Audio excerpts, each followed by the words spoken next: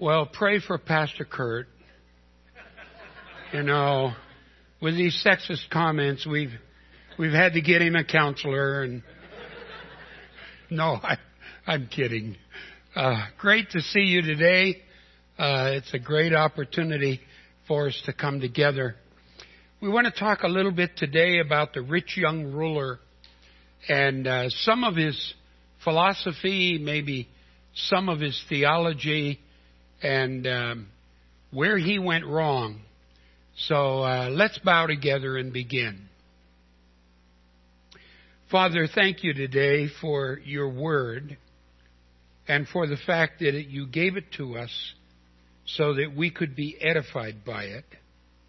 And we thank you that we can look into it, we can study it, we can read it, and you grow us through it, you teach us through it, and you enable us to make richer our relationship with you and with your Son Jesus as a result of your word. So as we come to it today, Father, we pray that you will encourage us. We pray that if there's some of us who need you to speak into our lives, that you will do that today. And we pray that we will walk away feeling much more confident about our relationship with you because you spoke to us today. So we sanctify this time for you to work in our lives, and we pray that you'll do that, and we'll thank you in Jesus' name. Amen. I want to start with Hebrews chapter 9, verse 10, and I want you to understand that when this verse was written, it takes into consideration all the worship practices of the Old Testament. It takes into consideration the entire Levitical system. And so let's put that verse up on the screen. Since they relate only to food and drink and various washings, regulations for the body imposed until a time of reformation. Circle the word reformation. It's a word which means to have a new order. It's a word which means to have an improvement. And this passage is talking about the whole of the Levitic law. It's talking about the whole of the worship practice of the Old Testament. And you have to know that the Levitic law itself and the worship practice of the Old Testament was always pointing toward something else. It was pointing toward the reality of God's Son coming and being the literal fulfillment of all of that. And here he tells us there is a reformation coming. There is a new order coming. And you might remember that Jesus said at the communion time, at the Last Supper with his apostles, "This is the new covenant in my blood." So there's a new system now. And this system is a relationship with the God of the universe through his Son, Jesus Christ. We would like to talk about the three errors made by the rich young ruler. And these are not uncommon, I think, in our own day.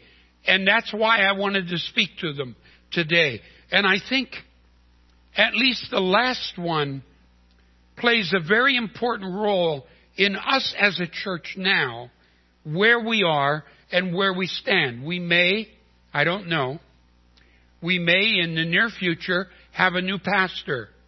But whether it's the near future or the not so near future, the reality of it is when he walks through the door, what he finds will be the determination of where our church goes after that. So that's what we want to talk about. And I want to go to Mark chapter 10, beginning in verse 17, And if you follow along while I read, the text is in your outline. Take your outlines out of the program. You will need them. Speaking of Jesus, it says, as he was setting out on a journey, a man ran up to him and knelt before him. Circle the word knelt. It's the Greek word pateo. In this case, it's a verb to kneel down, but pateo is the word we get, or petos is the word we get our word patella from, and it refers to the knee. Now, I have one real patella, and I have one fake patella. Some of you can say the same thing. Some of you have two fake patellas. I don't know. But the whole idea of kneeling is that this word patella means to kneel. And so he knelt before him and asked him, "Good teacher, what shall I do to inherit eternal life?" And Jesus said to him, "Why do you call me good? There's no one is good except God alone." Now you have to stop and think about that. It's kind of a play on words. Why do you call me good? No one is good except God alone. Of course, Jesus is God.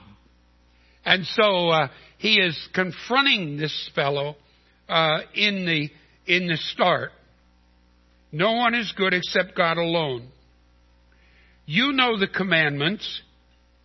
Do not murder. Do not commit adultery. Do not steal. The word for steal is klepto. Klepto, we get kleptomaniac from that. Someone who steals. Do not bear false witness. Do not defraud. Honor your father and mother. And this young guy said to him, "Teacher, these all have I kept from my youth up." Now you have to understand, he's speaking to Jesus Christ, who can look beyond the face, who can look inside the body and see the heart, and knows more about this guy than he knows about himself. And this guy stands before Jesus and says, "I've never told a lie. I've never told a fib. I've kept these laws from my youth up." So he really thinks that he's done what God requires. And then it says, looking at him, Jesus felt love for him. You can imagine. Jesus looks at this guy. He says, well, he thinks he's okay, but he's really not okay. And it makes me have compassion on him. So he had love for him. And he said to him, "One thing you lack. Go and sell all you possess and give it to the poor. And you will have treasure in heaven, and come follow me." So if you sell everything that you have, give it to the poor, there will be eternal results for that. There will be treasure in heaven because you deal with treasure here on earth. Because you deal rightly with the things you have now, God will give you an eternal treasure as a result of that. Keep that in mind. And the text says, but at those words he was saddened and went away grieving, for he was one who owned much property. See, this guy is not unlike many people in our world today. We think the way you have a relationship with God is motion by devotion. Devotion by motion. We think that the more we do, the greater we will have a relationship with God. The more we do, the closer we are to God. We think, how much do I do? Where do I do it? How much is enough? And what can I do next? And that's what this young fellow is thinking as he approaches Jesus. Somehow he thinks he has to do something, and he doesn't know how much that is. And Jesus looks at him, and in love, Jesus sees the good, the bad, and the ugly. He sees a guy who wants to be right, but he sees a guy that's looking in all the wrong places to have a relationship with God. So let's take a look at our outline. Here's his first error. His first error is, what I have is enough to have a right relationship with God. So he came and he said, I've done all of these. I've practiced all of these. What I have is enough to have a relationship with God. And he had a lot. There was a lot that this guy had. And I can't tell you how many times I have been sharing the gospel with somebody and they say, you know, I've always been good, or I've always tried to be good. I haven't murdered anybody. I haven't stolen anything. I'm not a thief. And somehow in their mind, they think that's okay. But also intuitively, this guy knew there was something wrong.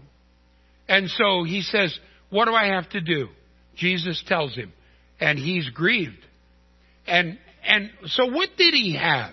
Well, he was rich to begin with. In other words, he had material possessions. He was wealthy. He had a lot of money. Money's like fire. You can use it for good stuff, or you can use it for destruction. And in this case, he had a lot of it. He was young, which means he had potential. His future was ahead of him. I can't tell you how many times I have sat across the desk from a younger person who's depressed, and I say, don't you understand? You have your whole life ahead of you. You have your whole life ahead of you. You have potential that has not yet been tapped. He was a ruler, which means that he had meaningful prestige. He was a leader, probably significant influence over circumstances and maybe people as well. He was humble. He fell on his knees before Jesus. See, others who came to Jesus, they wanted to trick him. They wanted to argue with Jesus.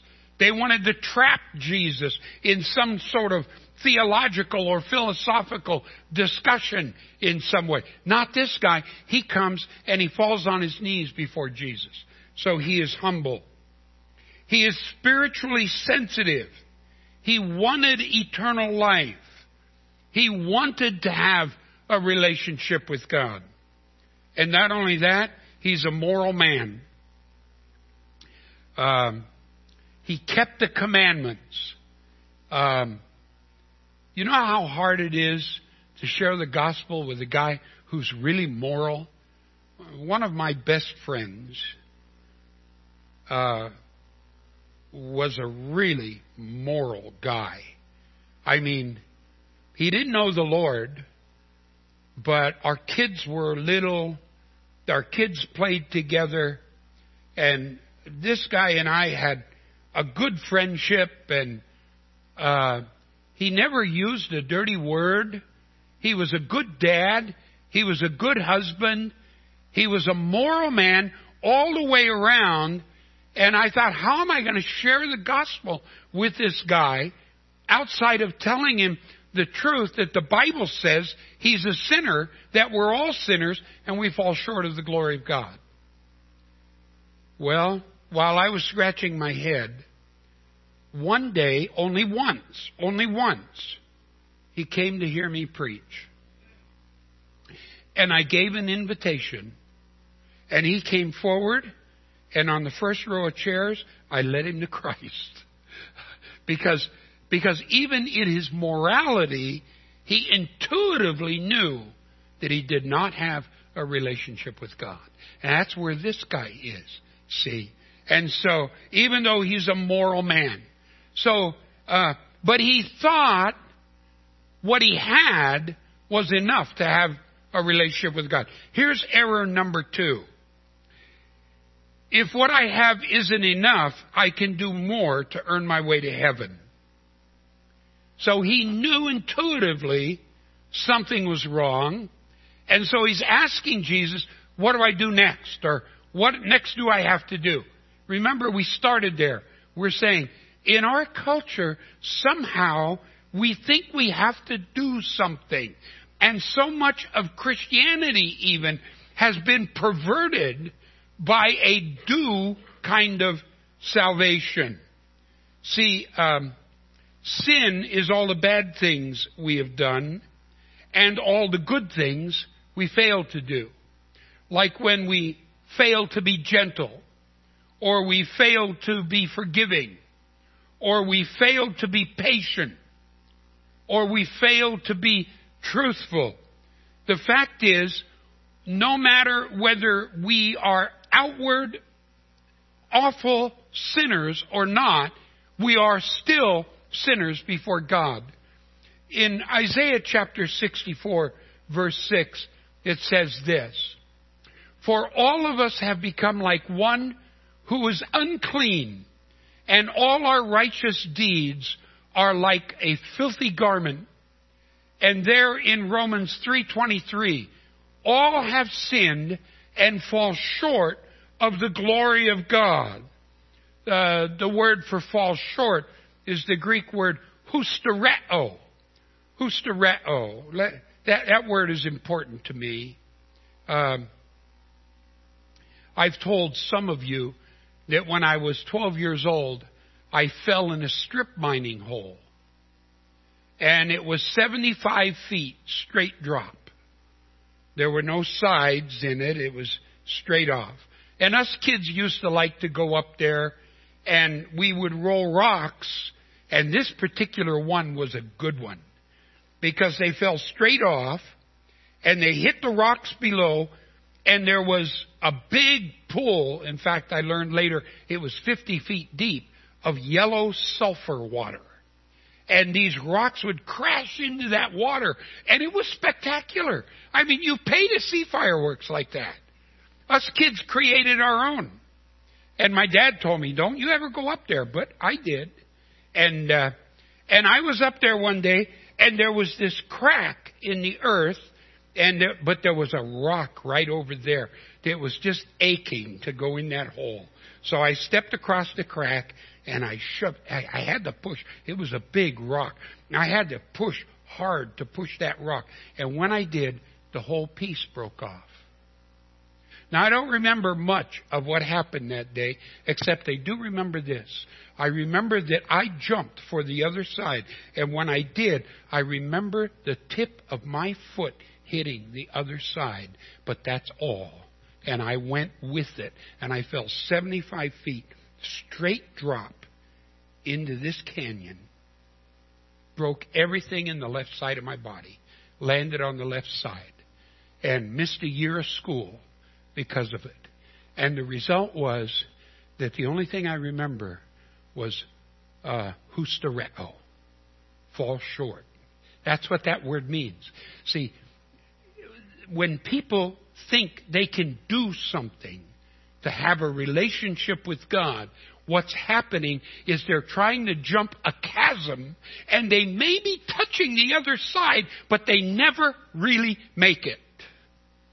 And that's precisely what happened to me. See, we do our rituals, we do our things, whatever it is that our religion demands of us, we do, but we never really reach it. You know what a ritual is? It is something you do repeatedly and finally hope it is enough. We keep doing the rules. We keep doing the rituals. We keep doing those things that we're supposed to do, but they are never really enough. And while our toe might hit the other side, it never reaches. You know, Ephesians 2:8 and 9. For it is by grace you've been saved through faith. See, it isn't that I can work my way to heaven. It isn't that I can do something to please God. It isn't that I can do something to get saved. It's because of the grace of God that He chooses to save me through faith. And that not of yourselves. It is the gift of God, not as a result of works, so that no one can boast. For we are God's workmanship, created in Christ Jesus for good works, which God prepared beforehand so that we would walk in them. Look, religion is always about what you do. Christianity is about who you know. Religion is about what you do. Christianity is about who you know. This relationship with God is based upon how well I know Jesus as my Redeemer. The rules won't work. The doing won't work. God came to us. We didn't go to Him. And so, this relationship with Jesus is what makes it possible for us to be saved. In Romans 3:21 and 22, we read this. But now, apart from the law, the righteousness of God has been manifest. See that? The righteousness of God was manifest separate from the law, separate from the Levitic workings, separate from the Old Testament worship. The righteousness of God came to us, the Lord Jesus Christ, was manifested, being witnessed by the law and the prophets, even the righteousness of God through faith in Jesus Christ, for all those who believe, for there's no distinction. Jesus then becomes the bridge. See, Jesus becomes the one who makes it possible.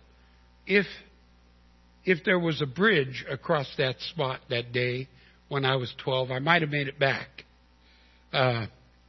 If there was a bridge there, but the bridge probably would have been going too, but I might have made it. Jesus is our bridge.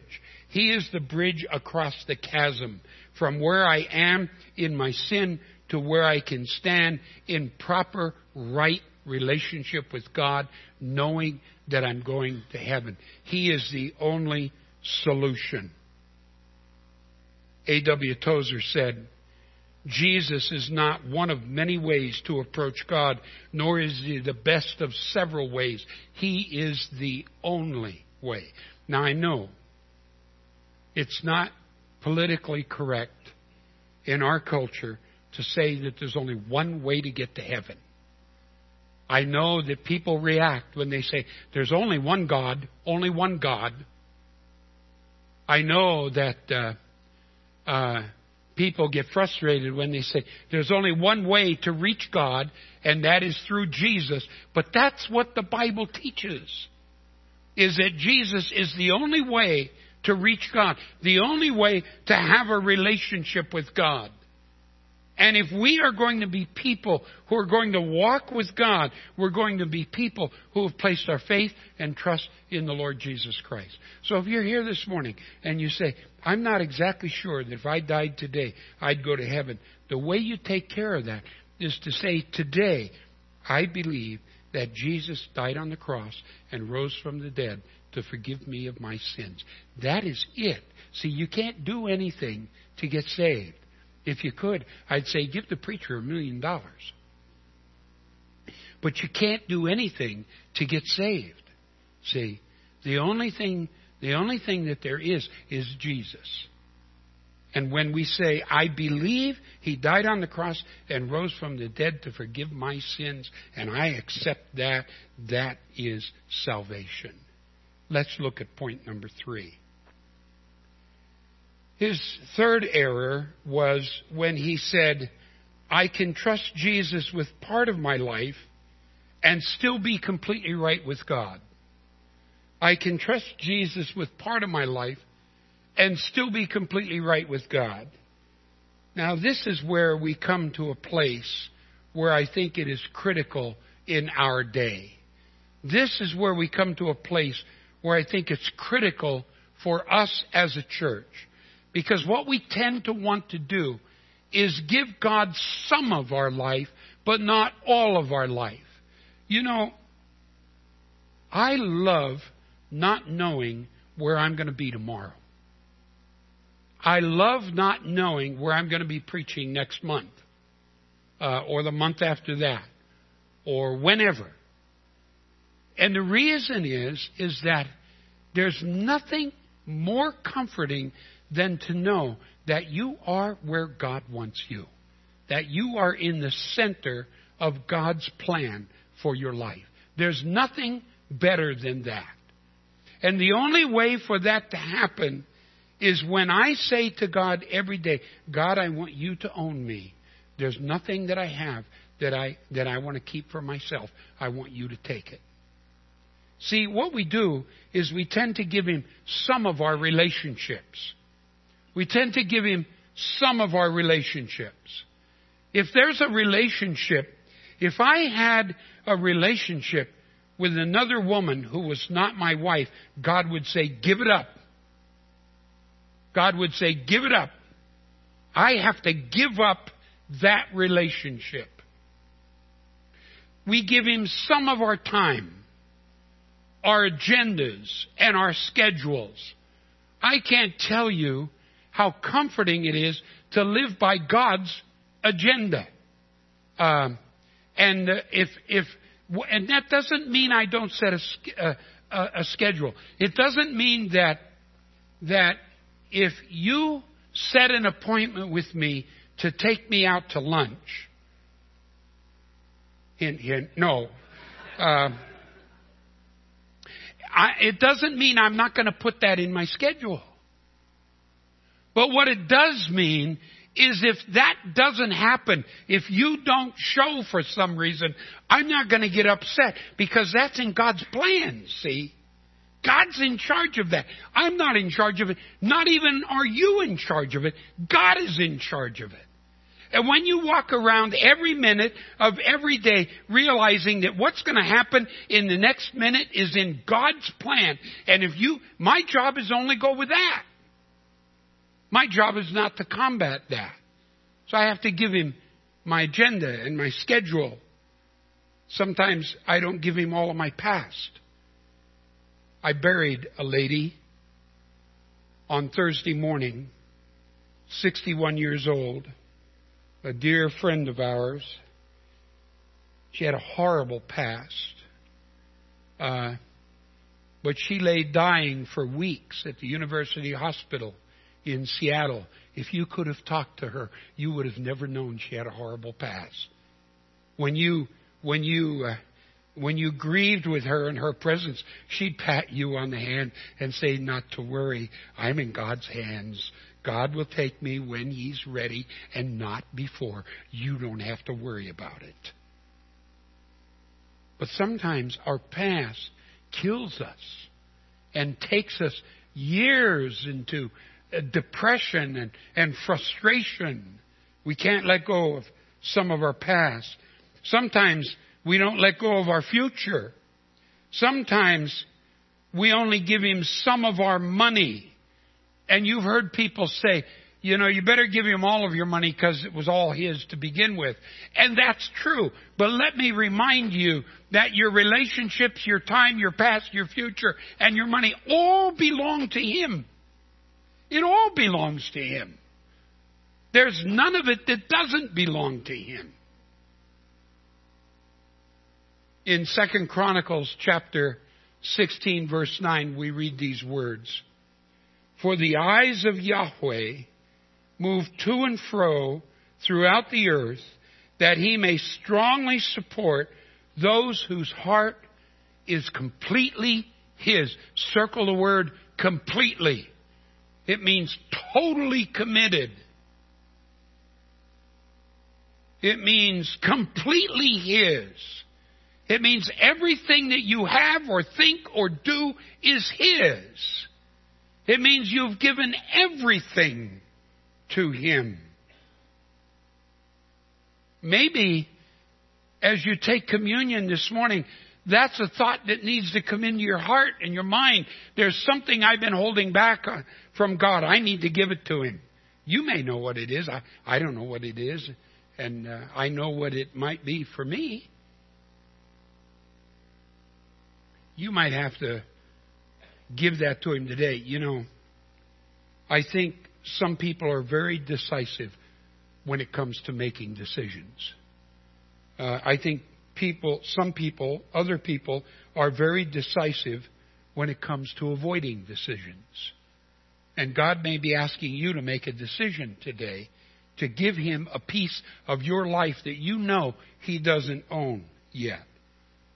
John MacArthur said this: the Christian life is not adding Jesus to one's own way of life, but renouncing that personal way of life for His and being willing to pay whatever cost that may be required. That becomes incredibly important. See, it's not a matter of whether I'm going to live my life today. It's a matter of whether I'm going to live Christ's life today. So it all comes down to a battle of the wills. It's a matter of what I want instead of what does God want. Someone has said, I always do what I'm supposed to do except when I don't. I always do what I'm supposed to do except when I don't. And I think that's so many of us find ourselves in that position when the preacher gets up and says, is there a piece of your life that you haven't given to God yet? Should you do it today? And you say, yeah, I know I'm supposed to. But you don't. Maybe today is the day to do it. What kind of commitment does God want from you today? Are you able to say to God as you take communion today, God, anything, anytime, anywhere, with anyone, at any cost? That should become the motto. Look, as we enter into a time where we may be receiving a new pastor, I think it's incredibly important that he walk through the door and find a congregation who are totally, unquestionably committed to Jesus Christ, where He owns everything about me, not just part of me. Let me give you a hard truth. When a church doesn't do well, it's not always the pastor's fault. When a church doesn't do well, it's not always because the staff isn't doing their job. Sometimes it's because there's a great number of people in the church who God doesn't own yet. And that brings in an environment into the church where God can't bless that church. So if Pastor Mike or some other pastor walks through our door, let's make sure that when we stand shoulder to shoulder with him, we know we are standing with somebody that God owns completely and understand that He owns us completely at the same time. Because it's only then that we will receive those heavenly treasures that God wants us to have. A little girl, 5 years old, is in the grocery store with her mom. And they're standing in the checkout line. You moms know what that is. Some of you guys know what that is. And some of you have stood there with your children. And all of a sudden, this little 5-year-old girl spies a package hanging, and it's a package of a string of cheap plastic pearls, toys. She says, Mommy, can I have the pearls? She says, no, sweetheart, we're not going to buy those today. But Mommy, can I have them? She said, no, sweetheart, we're not. Oh, Mommy, please, can I have those pearls? I love them. And her mom says, no, They're only junk, and I'm not going to spend my money on that today. You can hear yourself, can't you? And the little girl says, but Mommy, I have my money. I'll spend my own money on them. Is that okay? Well, the mom recants and says that she can have them. So this little 5-year-old girl digs into her little patent leather purse and she pulls out every dime she can find. $2 and enough to make up the tax. She's now poor, but she has these cheap plastic toy pearls. And they're going out of the store, and she's already trying to tear the package open. They get in the car, and she gets it open, and she puts them on, and she doesn't take them off. She wears them every day to kindergarten. She wears them outside to play. She wears them in the bathtub. She wears them to bed. And some days later, her dad was in the room, and he was tucking her in at night. And while he was tucking her in, he said, sweetheart, do you love me? She said, I do love you, Daddy. He said, would you give me your pearls? Oh, Daddy. She said, why don't you take my rocking horse? You would like him better. And her dad said, oh, that's all right, sweetheart. No problem. And he leaves the room. A few nights later, he's tucking her in again. She still has the pearls on. And he says, sweetheart, do you love me? She says, Daddy, you know I love you. I love you lots. He said, would you give me your pearls? She said, Daddy, take my dolly. She said, I'm getting too old to play with her anymore. So you take my dolly. And her dad said, no, sweetheart, that's all right. I love you. He kisses her. Says good night. Some nights later, he's tucking her in. And he gets her all tucked in. He kisses her good night. And he's walking toward the door. He's almost to the door. When she says, Daddy, and she jumps out of bed, and she has her little fist clenched. And she walks up, and she says, Daddy, I love you. And she opens her hand, and she said, I want you to have my pearls. And her dad fell to his knees, and he said, sweetheart, I've been waiting all week for you to give up your dime store junk so that I could give you a real treasure. And he reached in his pocket, and he pulled out a little velvet sack that contained a real string of pearls. Now, it may be a feeble illustration, but that is exactly what Jesus meant when he said, the only way you will get eternal treasure is if you give it all to God. He's got to own it all.